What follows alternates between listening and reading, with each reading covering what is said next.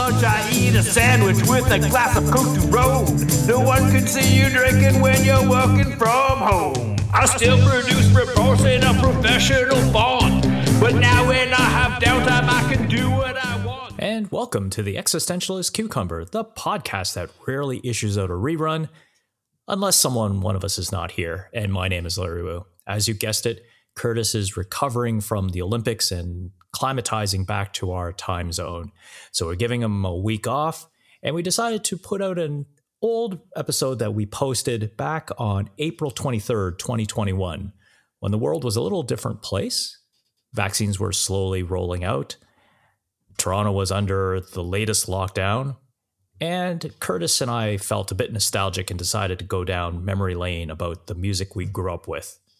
So we hope you enjoy it, and we'll be back next week. At lunch I eat a sandwich with a glass of Coke to roll. No one can... And welcome to the Existentialist Cucumber, the podcast where we wonder, why is there no blue food? And my name is Larry Wu. And I'm Curtis Withers. You have blue ingredients, but no blue food. Why? Oh, it's such a great joke, and rest in peace, George Carlin.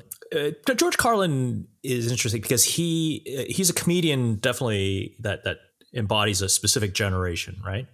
Mm-hmm. Yeah, and that word's been bounced around over the last week, and a term I haven't heard in a while is Generation X, which represents people like you and I. You and I fall into Generation X. Yeah, I think we're the younger edge of Generation X, I think. Yes. I now they're calling it young boomers or and then Generation X. But the reason why it started popping up recently is, I guess, Curtis, we're up at bat now for vaccines here in Ontario. So they've opened it up for effectively the Generation X cohort. Mm-hmm. You and I were talking about casting a pretty wide net. So both you and I are seeing who gets the shot first. Heather and I have sort of put ourselves on a bunch of sort of, I guess, waiting lists at various pharmacies. But the thing is, like, we've done the same ones, and she's heard something back. It's not an appointment, but she's actually heard something further than what I have. And I'm like, what did I do to not get this extra piece of information? And you don't, and you'll who knows? But I'm the same way. I got a text. I thought I was gonna get it in on Friday, but then I got bumped to the following Friday, 3 hours later. But you and I said in previous episodes, we're both pretty good at not catching the COVID. So this is the time to just kind of keep calm and stay steady and just ride the course. Yeah, I'm pretty aware that I don't need it as bad as some other people. Like I don't go anywhere. I can do everything at home and stuff. Obviously I still think that at the first available opportunity, I want to get it. Just the more people who get it, the better. But I'm totally fine if it comes around to the upper beaches a little bit later than other places. I'm cool with that.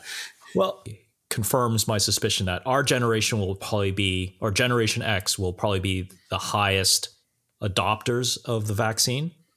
I think the cohort in front of us, like that 50, 60 cohort, I think they were very, very skeptical, and that's why they opened it up to us earlier. I think the millennials are also a bit more skeptical in one way. And I had a conversation with someone because they are what people are referring to as the vaccine shoppers, right? Mm. So they immediately asked me, which one do you think you'll get? And I said, well, it'll be AstraZeneca. Mm-hmm. And then, of course, the tone of the voice changed. I said, well, why? Like, I never cared about who made vaccines before they've gone into my body. Why do I care now? Mm-hmm. Obviously, it's been around in the press and whatever. And I always say the same thing to most people who ask me, aren't you like scared about the side effects? I'm like, have you read the side effects for any other drug out there? And I brought one example out to talk about. And this is the yellow fever vaccine. I think I talked about this before. I needed it to go to Kenya. So I'm going to read these the side effects of the yellow fever vaccine. So This is from the CDC. Rarely, they don't even give me odds, rarely, people develop severe, sometimes life-threatening reactions to yellow fever vaccine, including allergic reaction, including difficulty breathing or swallowing, so anaphylactic, swelling of the brain, spinal cord, or the surrounding tissue. Ooh.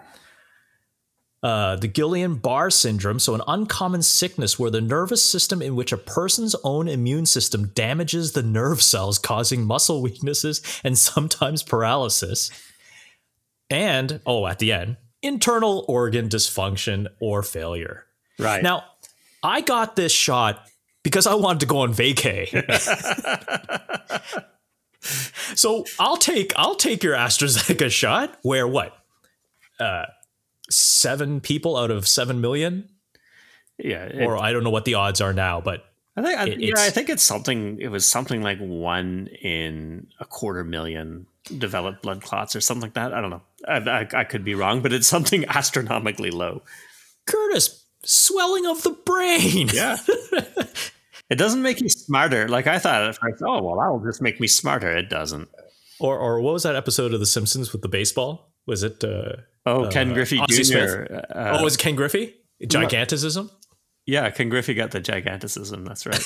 Ken Griffey's grotesquely swollen. They said grotesquely swollen jaw in the song, but it was more his head. Yeah. Yeah. So I am not hesitant. Give me the shot, and I'm sure you're of the same vote. And really, people should get the information, but also understand the risks. So it's either get really, really sick from this thing that's been going around globally. The risks, the benefits outweigh the risk. Like I said, I took this shot that possible organ dysfunction or failure because I wanted to see elephants in their natural habitat. But you knew that it probably wasn't going to happen. And the thing too is with these blood clots, even if they do happen, unlike maybe some of these side effects from the yellow fever shot, those blood clots are treatable. If you see signs, then you can go and you go to the emergency room and you can get that treated. Like, I don't know. I think you have to ignore it for it to be like a really, or if you have a known history of blood related issues, right? Mm-hmm. So I found this funny article of from the Beaverton, as always. I'll just read the headline because, of course, you don't need to read into it. But Rosedale resident given priority vaccine so they can summer in Muskoka. Sounds about right.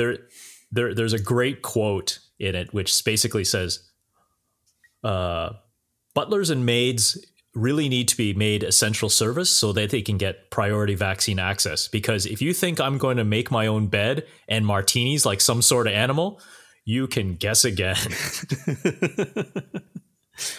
The Beaverton had another good one today, which is sort of adjacent, which was something about because you know how Doug Ford is isolating now because That's of right. potential COVID exposure. So it was something along the lines of Doug Ford happy to have paid sick days as he denies Ontario paid sick days. Oh, yeah, we could have a whole episode, but you get a sense that that's going to come down the pipe soon. I think it's the only thing that they haven't done.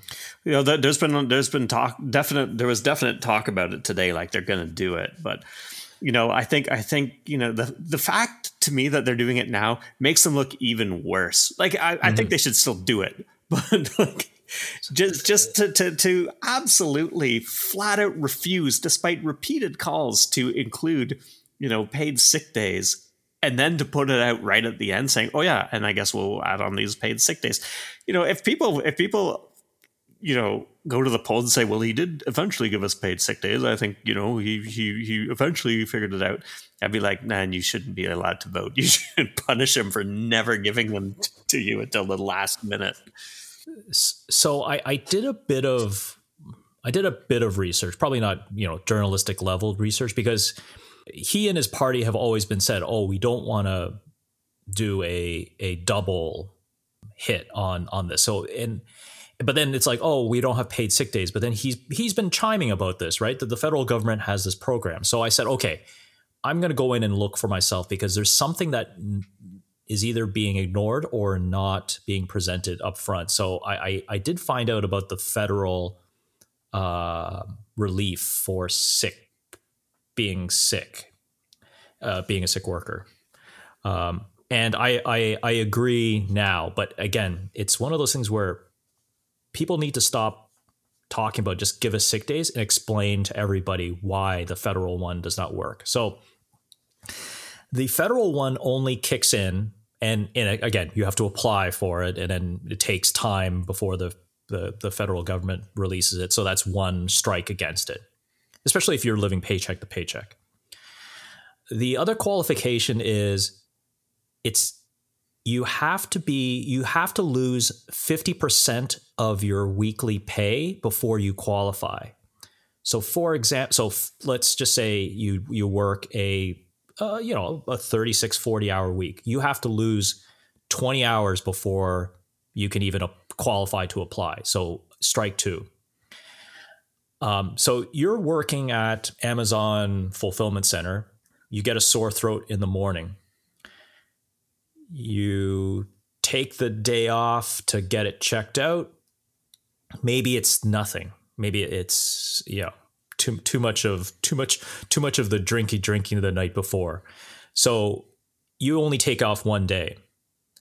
The federal program does not help you with that. Mm-hmm. You have to be sick. Basically, it only helps if you were really sick. But then, I think it's not. The recovery is up to a certain dollar amount. It may not even cover. It's not even your full paycheck.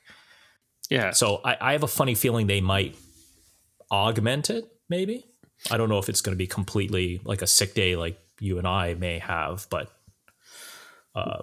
Well, the thing is, like that guy in your hypothetical example, probably as a result of what's on offer from the federal government, which is not much unless you meet those criteria that you mentioned, probably would have gone into work and not got it checked out. So you need to incentivize people to get these checked out. And if you're being punitive because they haven't missed enough time, then they're going to be dissuaded from going and checking this, potential getting themselves checked out and then bringing a potential infection into the workplace. Mm-hmm. Mm-hmm.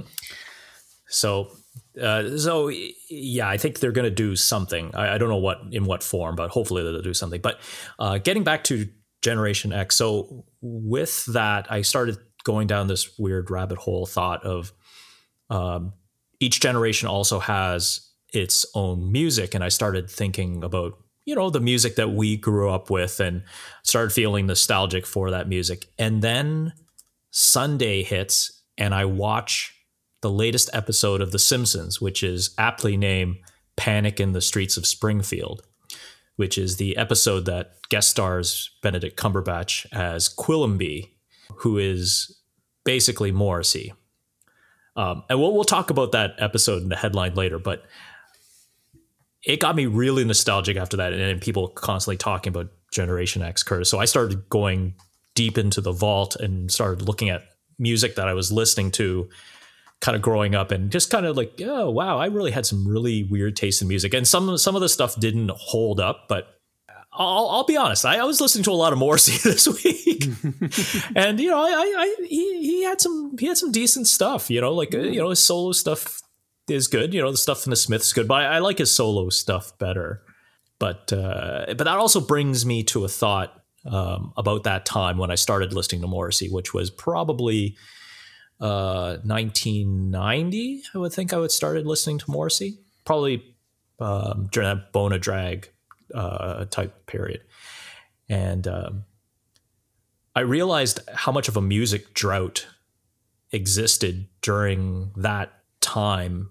And I'm trying to narrow it down, but the best I could think of was about 1988 to 1990, where as a young person, I didn't like what was playing on mainstream radio or just being in the mainstream scene. And I started going backwards in time. So that's when I started exploring and finding out bands like, oh, there's the Smiths, Dead Kennedys. And that kind of led me to a whole bunch of music that you know, it's no big deal now, but back then it was, you know, alternative, and it was the college radio station music, right?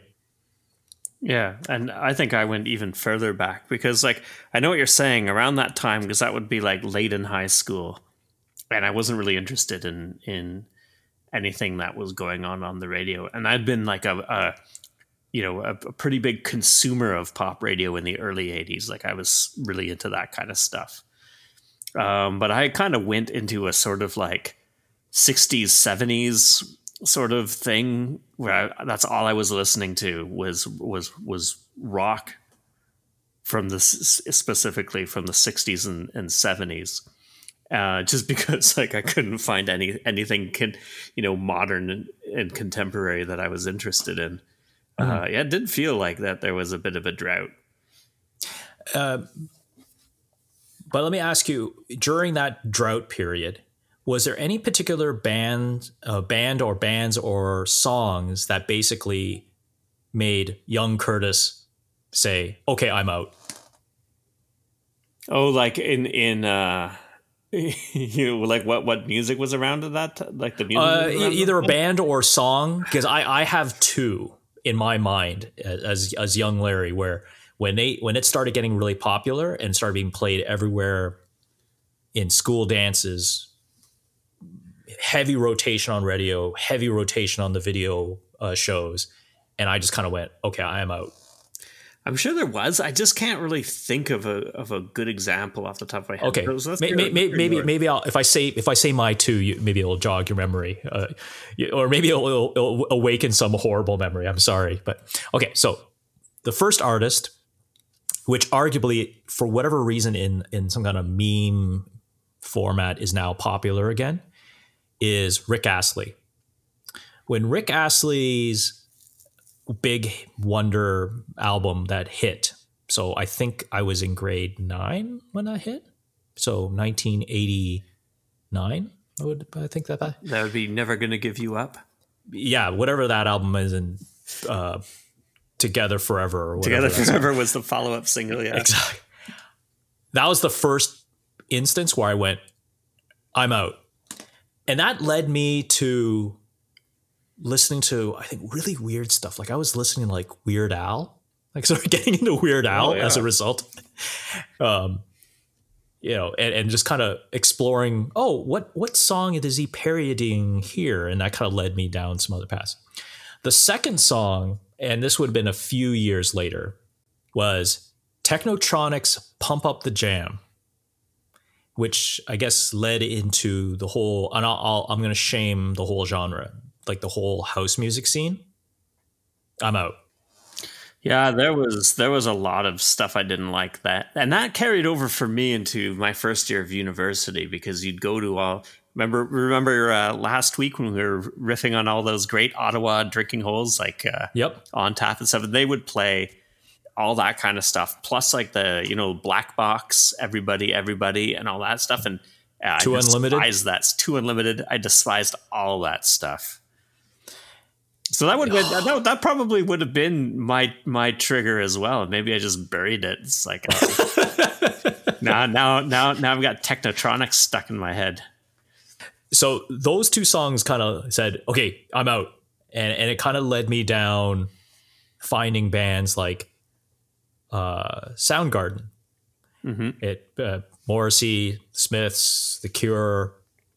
Led me to some harder stuff. I was listening to like Ministry, The Rise of Industrial, Skinny Puppy, and also I was also listening even today to a lot of hip hop at that time. And it wasn't, I guess in some circles it was called hip hop at that time, but it was primarily just called rap. So arguably, probably one of the most influential rap albums would have been Public Enemy's Rise of a Black Planet, right? Or Fear of the Black Planet. Mm-hmm. And that was huge in the, I think that came out in 1990 in that time period. So there was that, and then a rise of a lot of the East Coast stuff. So, I was kind of listening to a bit of rap, but it was more or less still going down that alternative band, getting into the shoegazing stuff that's coming out of the 90s at that point in time. fun stuff. But you were saying, Curtis, you kind of went down the quote unquote classic rock. I went hard into classic rock, like very, very, like I got I got my first CD player when I think I was in OAC. So like, the now defunct fifth year of Ontario high school. And and one of the first things I got was the 4-disc Led Zeppelin box set, and I played the shit out of that. Like, I played that so much that I went through, and I love it still. Yes, that one with the crops. I know we're in audio format, but I just pulled out the box set. Right? Yeah, this is the famous one, right? Yeah. I listened to it so much that even though I never stopped loving Led Zeppelin, and I love them to this day, I couldn't listen to them for probably about 10 years just because I listened to that. Like, I listened to it all day. And then if I wasn't listening to that, I was listening to the Doors or the Who or the Rolling Stones. I wasn't so much into the Beatles. Like, I kind of wanted more sort of like rock, harder rocking sort of older bands, Black Sabbath, all that kind of stuff. And that's all I listened to exclusively until like Nevermind hit. And then I was like, all right, now I'm listening to this, Yeah, that's right. Like that kind of rise of grunge I started caring more about modern music that was coming out. So I just like you kind of went down classic rock or the bands I kind of mentioned earlier. I started thinking, reading about what influenced them. And this was another band that I kind of went down the rabbit hole on, which was the Velvet Underground. Yeah. And I'm, again, audio format, but I'm showing Curtis the box set of Peel Slowly and See, right? Which actually it does peel. I just haven't done it yet, and I probably won't. Yeah. I really tried with the Velvet Underground. They're too cool for me. I just, I couldn't do it. So, it's great kind of reminiscing of some of the music going that time. And you're right. Once that kind of grunge period hit, there seemed to be like this, I don't know if it's worth calling a renaissance, but that college university radio sound was becoming mainstream. Yeah. That was the last time that I can remember like really being interested in mainstream. Like, I like the occasional Katy Perry or Taylor Swift song, but back then, like, it was like I felt like I was already wearing like jeans with holes in them and long underwear underneath, and then all of a sudden it became fashionable. I was like, shit, yeah, this is great. Like, that was the last time. The grunge was the last time I felt like I was in sync with what was kind of like happening. And then I kind of like, it lasted for like 3 or 4 pretty good years. And then I got untracked again. And then, I have no idea what's going on anymore. So I had read somewhere, and I don't know if you believe or subscribe to this thought, but there was a discussion point that after you turn 35, you tend not to listen to any more new music. That after that threshold you pass, you kind of more or less hang on to stuff that you've historically listened to only. And I don't know if you believe that. I don't necessarily. I mean, no, I don't think that there's absolutely no truth to that. But I think it depends. Like, I had a friend. He's still my friend, but like, he used to work at CP, and he was like the music writer at CP, and he used to make me year-end compilations all the time. So like, all pretty new stuff from that year, and I used to love them. Now, having said that, I think like left to my own devices, I probably would have just been listening to like, Bad Motorfinger and 10 and Nevermind for eternity. But because I had access to someone who kind of curated it for me, I certainly was open to it. And then I'd listen to it, and then I'd be like, oh, these guys are, this is great. And, I'd start like getting into start looking for other, bands that I particularly liked. I'd start looking for more from their catalog and stuff like that. So I think it just depends. Yeah, but you're not listening to the latest Cardi B though. I mean, unless it's like on sort of in the supermarket or whatever, probably not. I don't think they're playing Cardi B at the supermarket on the supermarket Muzak. That would be fantastic. Maybe in about 15 years they might be playing WAP in Muzak format. Yeah. I think WAP. Yeah, I mean, as long as it's the music and the explicit lyrics are you could totally play WAP in that. And you could see people dancing in the aisles, in the canned good aisles or something, or in the produce section.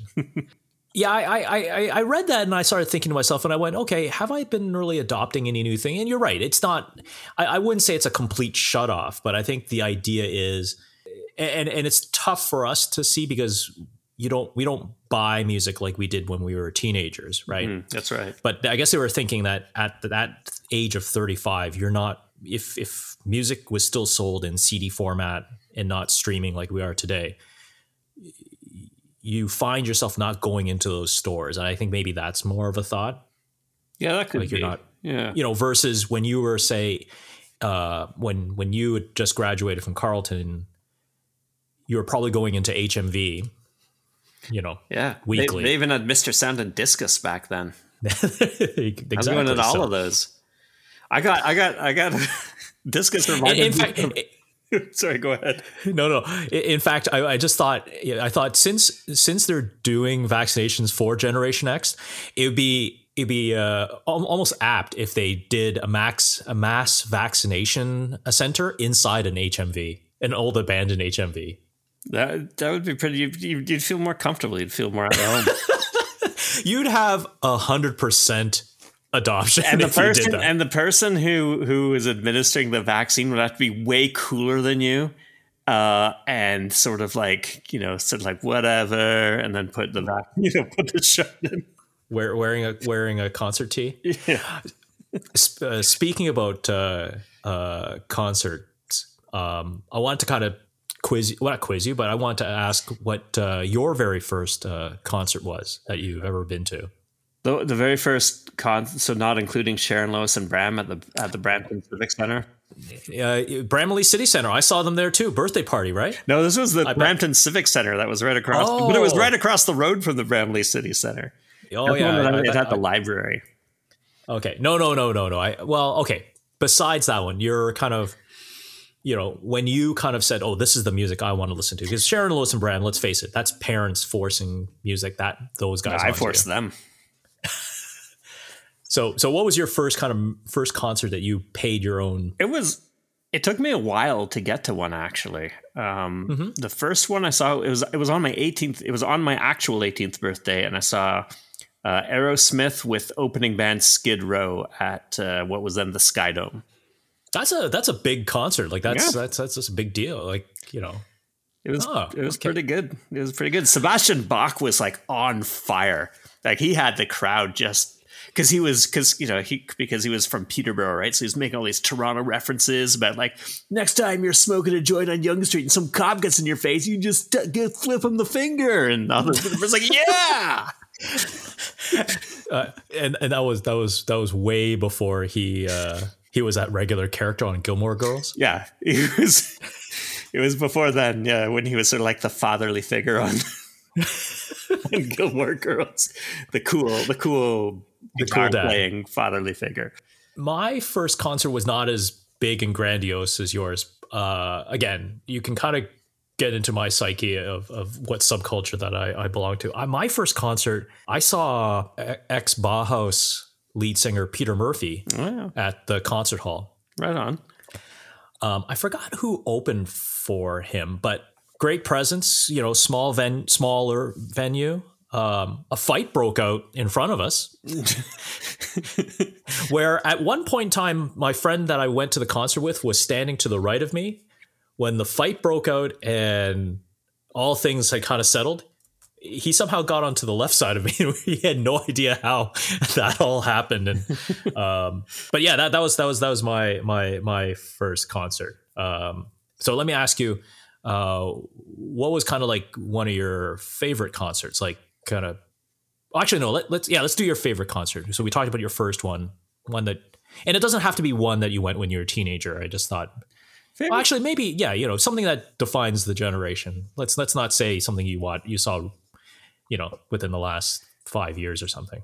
Favorite concert? Well, I have two that like. If you ask me tomorrow, they might be different, but two that kind of come to mind today is the Headstones. They played at just outside Georgetown in this little town called Norval. There was this bar that used to, I forget what it was called, the Hollywood Tavern. That's what it was called, the Hollywood Tavern. So it was like 60, 70 people just crammed into this bar. And they were awesome. Like Hugh Dillon just kicked so much ass. People were trying to give him lit cigarettes. And so he's taking them and he's just flicking them back at people. It's just awesome. And then so they did their set, and then they were like gonna go off for their encore. And then so he took two steps and he was like, fuck it. And they just played like another like 6 or 7 songs. It was so good. And then the other one was more recently, and it was kind of a surprise. I saw the Hives at the Phoenix. And they were opening for, or no, they were in Toronto because they were opening for Maroon 5 at, I think, ACC. But they had a night off from like having to carry what's his name, Adam Levine's jockstrap. So they did a show at the Phoenix, and I was like, I like the Hives. I'll go check them out. I was blown away, man. No opening band, just them. Like 2 hours, and that guy Howling Pelle Almqvist, he works the crowd. I've never seen like a frontman so dedicated to his frontman craft. I was absolutely like, wow, these guys are amazing. And they're really not amazing. They're good. They're a very serviceable band. But like I was amazed the difference between the recorded Hives experience and the live Hives experience was night and day. No, those are pretty good. Those are two pretty big good picks. I'll stick with one concert that I was pretty blown away with. Actually, no, I've got two. I lied. So I'll do it like you. First one was Jane's Addiction at the concert hall as well, and kind of a comic book tie-in with us. So I had lost my favorite watch at that point in time. So I had purchased, I don't know, I must have saved up quite a bit for it, because I had purchased a Watchman watch with the bloodstained happy face, and I lost it at that concert. I was like so ticked off with myself. But that would have been off of their first album. So kind of the Jane Says and Mountains days. So that was really good, kind of see them in a small venue. And another band that I saw in a small venue was Oasis. Oh, yeah? I saw Oasis at Lee's Palace. It was like their first time, and I someone had invited me. I'm like, who? And then I was like, okay. Oh yeah, it's the Feeling Supersonic Gin and Tonic guys. Yeah. That's how I referred to them, because it was just like, oh, I'll come, and I had no idea who the band was. And again, where you're just kind of going, whoa, there's something going on here, and of course, huge, right? Yeah. Wow. Yeah. So that was just sheer luck. So, but let me tell you about a concert that I kind of went to hot, and then it went cold. Cold being the headlining band. There were 3 bands played that evening. This was at the Ontario Place Amphitheater. First band was the ska rock band Fishbone. Mm-hmm. Then Stone Temple Pilots came on. This is Scott Whalen with a chaperone daily. So this concert would have been maybe early 2000s. Mm-hmm. So he had just came back. Right. He had that one. He had his solo album, and then and he was they were they had you could totally tell he had a chaperone. so amazing. He was so on point, like you said, just kind of blown away. Like, I listened to Stone Temple Pilots when I was in university. Everyone did at that time, and to see them live for the first time, like, it was never a band that I enjoyed their music. I bought their music, but it was never a band that I really wanted to go see. So that was really cool.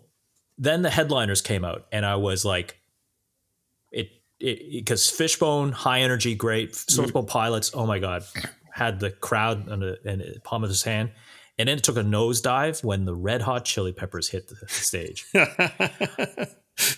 I don't know what it was, Curtis. I think so rehearsed. Mm-hmm. It felt like I was watching a music video, but not live. It didn't feel like they were live. It felt like they were just projecting something onto the screen. Yeah, it was just lackluster. You'd think, it's a Red Hot Chili Peppers. But that was also near kind of this was years after Sex Magic, right? Right. They're no longer playing just with socks covering their genitalia at this point. Yeah, so, but don't get me wrong. They made stuff that was good after that. But just that time, it was just... I went with another Carleton alumni, Tim. He's the one that actually had the tickets, and both he and I both agreed. It was just like, wow, the evening took a huge nosedive. We felt like maybe we should leave and get a head start out of driving out of. Never a good sign when you're at a concert. Yeah, it was.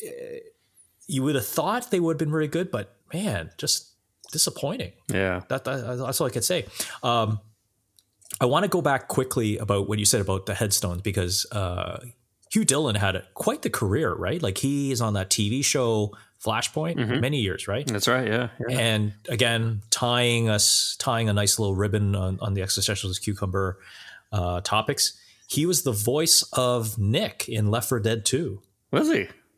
Yeah. So Nick was the pessimistic gambler and con artist that was in the group of four. Yeah. They didn't draw him that made it look like Hugh Dillon. Right. But, it was he had the greatest voice lines in that game. I love that game. I miss that game. Yeah, he became a pretty successful actor. After his Headstones days. But yeah, Headstones were like a band that I was really into. And again, for me, I saw them live a few times. That was my favorite time by far, seeing them live. But they were one of those ones where, again, like, if you get a Headstones album, you'd be like, decent bar rock. But then when you saw them live, I saw them put on a couple of duds too. I saw them at the Gloucester Fair. Forget it. not worth your time. But I saw them at Roxanne's in Hull. I saw them at Barrymore's. I saw them, and when they're playing those kind of places, they were always on point. Well, was there a concert that really disappointed you, or in one way, shape, or form, that you can quickly share before we head to the headlines? Oh, gee. Trying to think if there was one that was... Or maybe you've just made really good choices. I don't go to too many. And usually I'm sometimes I go see bands that I don't even know, and I'm just really like, I got dragged to a Jesus and Mary Chain concert in Montreal. I was like, never even heard of them. Really. Well, I've heard of them, but I had no real idea of them. And they were great. No banter with the crowd whatsoever. Like 45 super efficient minutes, and they were fantastic. It was so good. The British shoegazer bands, well, I know they were probably one of the earlier ones, if you will.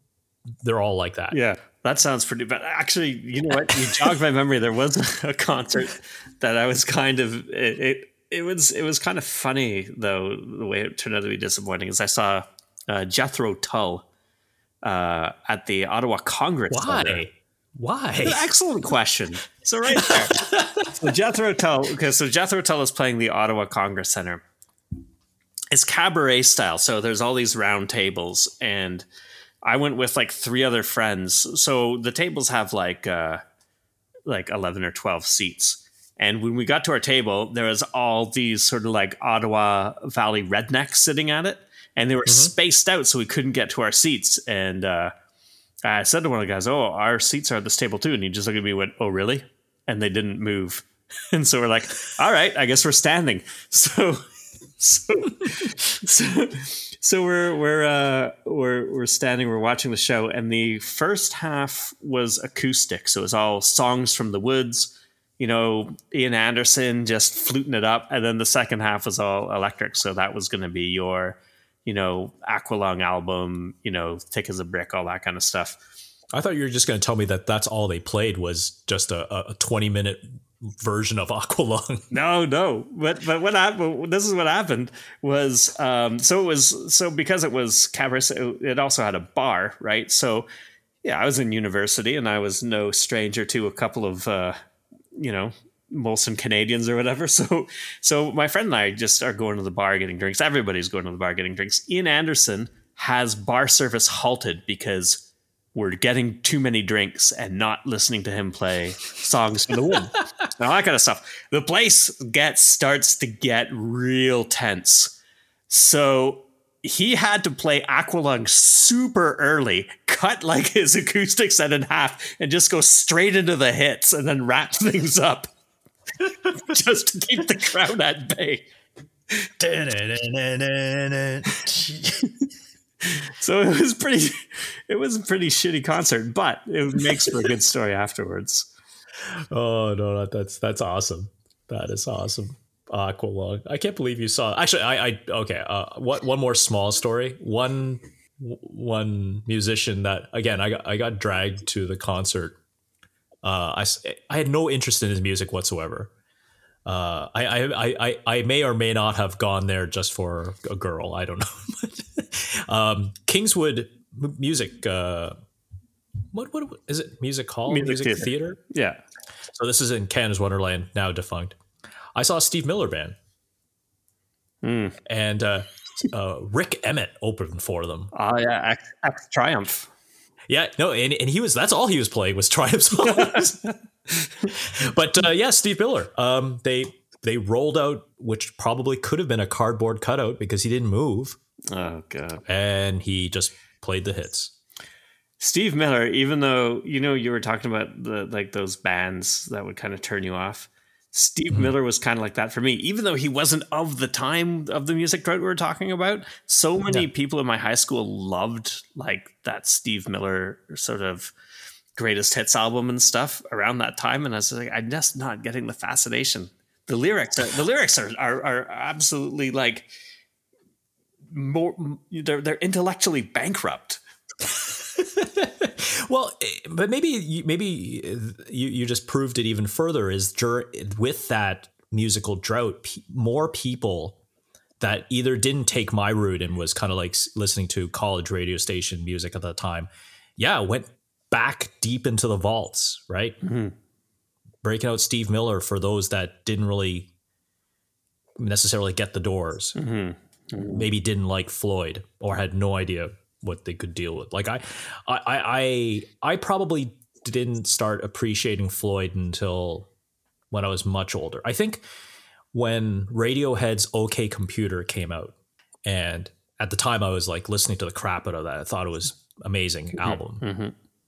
And then that led me into listening to Dark Side. Yeah. And I was like, wow, these two albums, yeah, musically they're from different generations, but man, you could kind of see some parallels, right? Like it was just like this one large musical. Yeah, piece. There's a vibe. There's a definite like vibe that exists between the two. Yeah, and both albums really you listen to it from beginning to end, even though there are tracks like you're meant to listen to it as one. Yeah. Okay, let's head to the headlines. A new epidemic is raging through Springfield, and this one didn't start with Krusty Burger's Whatchamacarcus sandwich. Interestingly enough, because it's our music episode, two music headlines. So I already talked about this one a bit at the beginning, but here's the headline. Morrissey wages war on The Simpsons for spoofing him as an aging bigot. The funny thing is, aging maybe, but bigot, he's always been one. Like that really surprised me. But I guess maybe it shouldn't, because when I was listening to Morrissey during my height of Morrissey, there wasn't the internet where you kind of get in touch with the artist and their day to day and whatever. Like unless you read New Music Express and you followed him, which Morrissey was not getting mainstream press anyways. Mm-hmm. wow, he is a raging racist, eh?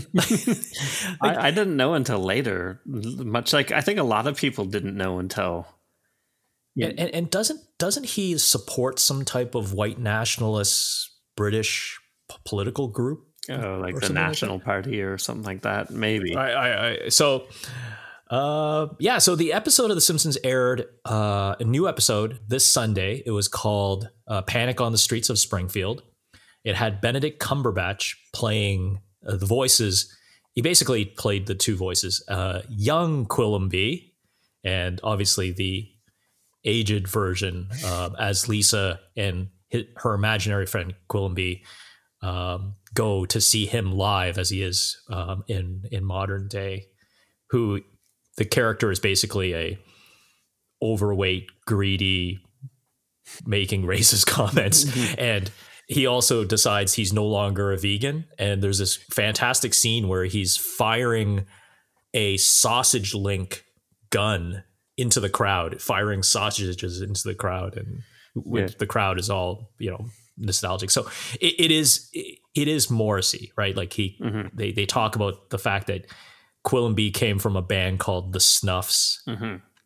What were the Snuffs album or song? Wasn't it Hamburger is Homicide?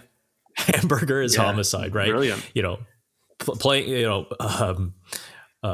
paralleling or basically parodying the Meat is Murder album, right? Yeah. So, but it was a great episode. I had not seen a brand new episode of The Simpsons in many, many years. And I heard about the Cumberbatch episode. I didn't know it was a Morrissey spoof. But more and more you're watching it, it's like, wow, this is really Morrissey. So Morrissey got onto Facebook on Monday, wrote this huge diatribe, basically saying that's not him, blah, blah, blah. And people are going, yeah, it is. Yeah. You've been like that for decades. Yeah. If it didn't hit a bit close to home, he wouldn't have bothered writing that diatribe. Yeah. So the episode, just like The Simpsons of old, there's two parallel stories. So Homer gets this giant pickup truck. It comes with a free subscription to Slapify, though we love you, Spotify. There's this funny scene of Lisa spending hours and into the night trying to find music. And I think a lot of people have that same problem with Spotify as well. There's just so much on there that it's just hard to find something. So she bumps into Quillenby and the Snuffs, and she starts. And so as a result, Quillenby appears as Lisa's imaginary confidant throughout the episode, guiding her into this new Lisa persona, which is teenager persona, right? Teenager Lisa. She's wearing like this faded army coat. She's got pins and all over it. So the episode guides those two through school adventure and then out, and then eventually Lisa goes to see him live, modern day Quillenby. There is a few songs in there that Cumberbatch sings, which is interesting enough written by Brett McKenzie from Flight of the Conchords. Yeah, I did find that interesting when you told me. Yeah, it was just like this episode just kind of, it hit on all cylinders, except Homer is still just one giant goof. Yeah, he's just kind of tiring now. It's like we were talking about earlier, like he's always been dumb, but now he's just kind of like random and chaotic, and he's not really relatable anymore. But I always liked Lisa-centric episodes. You didn't get too many of them, so glad to know that she still brings it. Yep. No, it's good. Let's move on to the second music headline. Tragic for a generation, maybe not ours particularly, unless you're a big fan there, Curtis. But Jim Steinman passed away on Monday, right? I believe so. Yeah, 73 was it? 70. Yep. Yeah. So he was the longtime collaborator for Meatloaf, right? I think that would probably be. Yeah, he wrote like the music for Bat Out of Hell, and I think Bat Out of Hell 2, Back into Hell. And he's written he's got a type. Like you can tell a Jim Steinman song from a mile away. because it's super bombastic, super melodramatic, like grotesquely so. So he did like Total Eclipse of the Heart. Like when it works, it's great. He did Total Eclipse of the Heart, which I love. He did It's All Coming Back to Me Now by Celine Dion, but there's no real, I don't think, a ton of earnesty in there. It's all a lot of bombast and stuff like that.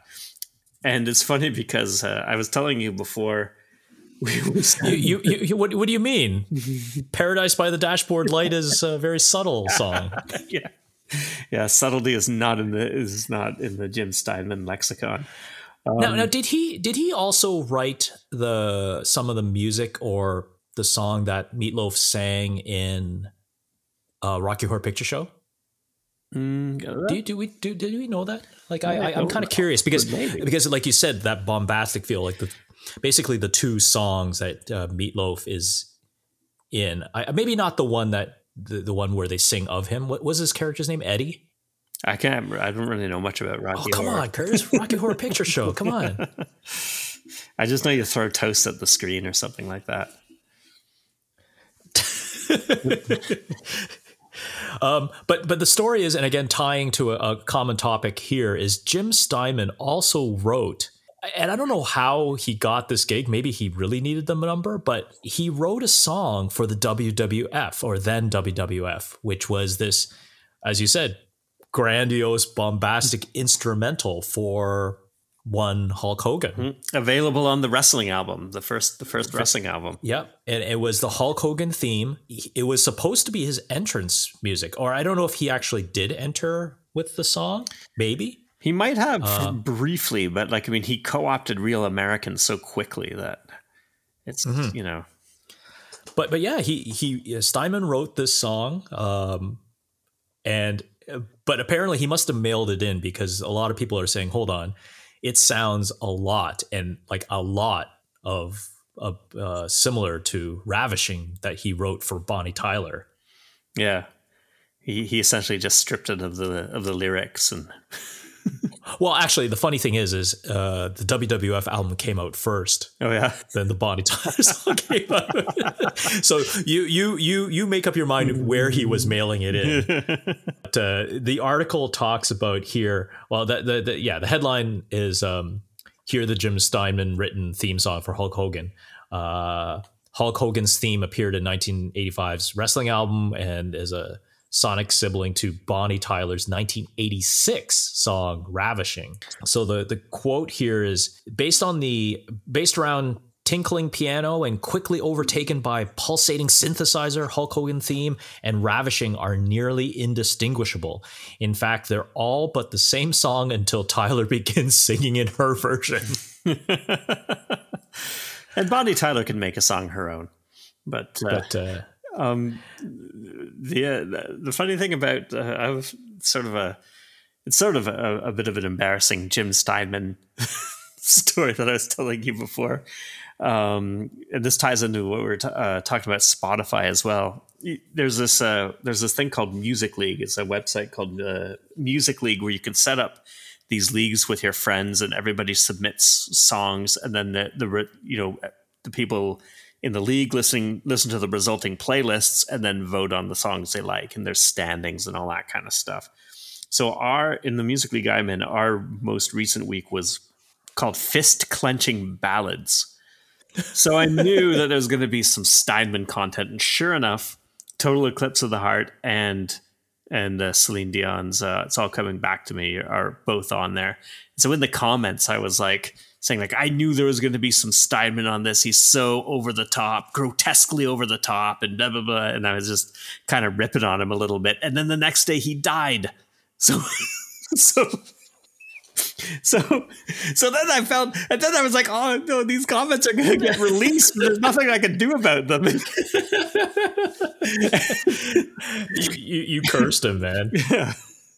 So I felt pretty bad. I don't, because the thing is, like, I enjoy it in the right circumstances, but it's so ridiculously over the top, and sometimes it's just too much. Are you allowed? Is there a coordinator that suggests or sets the theme, or can you suggest the theme? You can do it. I don't know if there's a way that you can get like the website to do it for you. That would be interesting. Okay. But this is like Heather basically runs it. So she consults with, and like a different person from the league suggests the theme every week. So she'll coordinate with that person and get the theme and get it out there. So you gave me a hilarious idea, only because it reminded me of the story, which I didn't put on our headlines because it didn't fit in the music one. It sort of does, oddly. The guys that got in trouble for bringing the stripper onto their construction site. Yeah. Just like your fist. Not that I thought stripper and fisting came together, but your fisting, your fist clenching ballads. I dare you, Curtis, suggest a playlist of the third song, which would be the third song in a stripper's routine. That's really good. That's really good. You know, like the number one song would be Whitesnake, right? Oh yeah, for sure. Here I Go Again. Is that the song? Here I Go Again. Yeah. we did the second week. We had a Pervious song, which is sort of the same, not quite. I mean, I think there's a certain art to picking that third song. I came in second that week with my selection of 17 by Winger. So continuing on that Hulk Hogan song. So obviously the song, Jim's song was never used. It was then Hogan co-opted the Rick Derringer, right? It was Rick Derringer. That wrote. Rick Derringer. Yeah. He that wrote Real American. Like, isn't it insane? Like those musical people writing for Vince. I think Derringer. I don't think Steinman, to my knowledge, did anything for Vince again. But Derringer came back for Pile Driver, the wrestling album, too, with the Demolition theme. So he was. Well, hey, he was in the circle for a while. So. Like you said, the Real American theme was originally written for what was the Barry Windham and Mike Rotundo, the tag team. I forget what they were called. They weren't the Rock and Roll Express, were they? The Rock, or were they the Patriots? No, not the Patriots. Oh, well, the funny thing is the two of them. So I think if I get this right, Rotundo married Wyndham's sister. Okay, I could be completely wrong, but stay with me. Wrestling tie-in story. Their child is Bray Wyatt. Oh, okay. Of WWE now. So the Fiend, what probably be like. He's like the out there artist when it comes to WWE. Yeah. He doesn't care about and maybe right now today, like the title is nice, but that character is not about winning titles. Like it doesn't care. Like, he's almost like a performance artist. Just in wrestling, you know, he's a wrestling performance. Oh yeah, artist. Like it's crazy, but yeah, it's interesting. So because I think actually his real name is Wyndham. And he refers to his uncle, so I have a funny feeling there's some type of family relationship there. But either way, so Derringer they leave for NWA, and then Hogan takes on Real American, right? Mm-hmm. There's this quote here from Derringer saying, "I never intended it for the WWF. Real American. I remember thinking." We have written the most patriotic song of all time. But let me tell you, when that song hits, it still gets a huge pop. Oh yeah, just that guitar, right? That dun dun dun dun dun. Yeah, like that. The Stone Cold, you know, the glass shattering. There's certain things that would always get pops. Oh yeah, great use of music. And WWE's always been a big supporter of you know, mainstream music, right? Even today, you know, they always have a band or bands playing at WrestleMania. Mm-hmm. There's always like songs, and maybe not so much where they're getting big bands doing their theme. Like probably besides Derringer doing Real American, a famous one would have been when the Undertaker, when he was the biker, was rolling into Limp Bizkit, right? Limp Bizkit, yeah.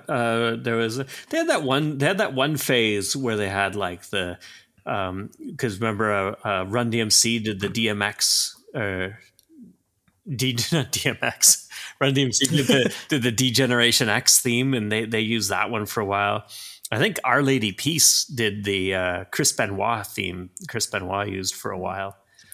In a more modern day, and I hadn't seen her in I don't know, long time, but she's looking really good for, let's just be honest, for her age.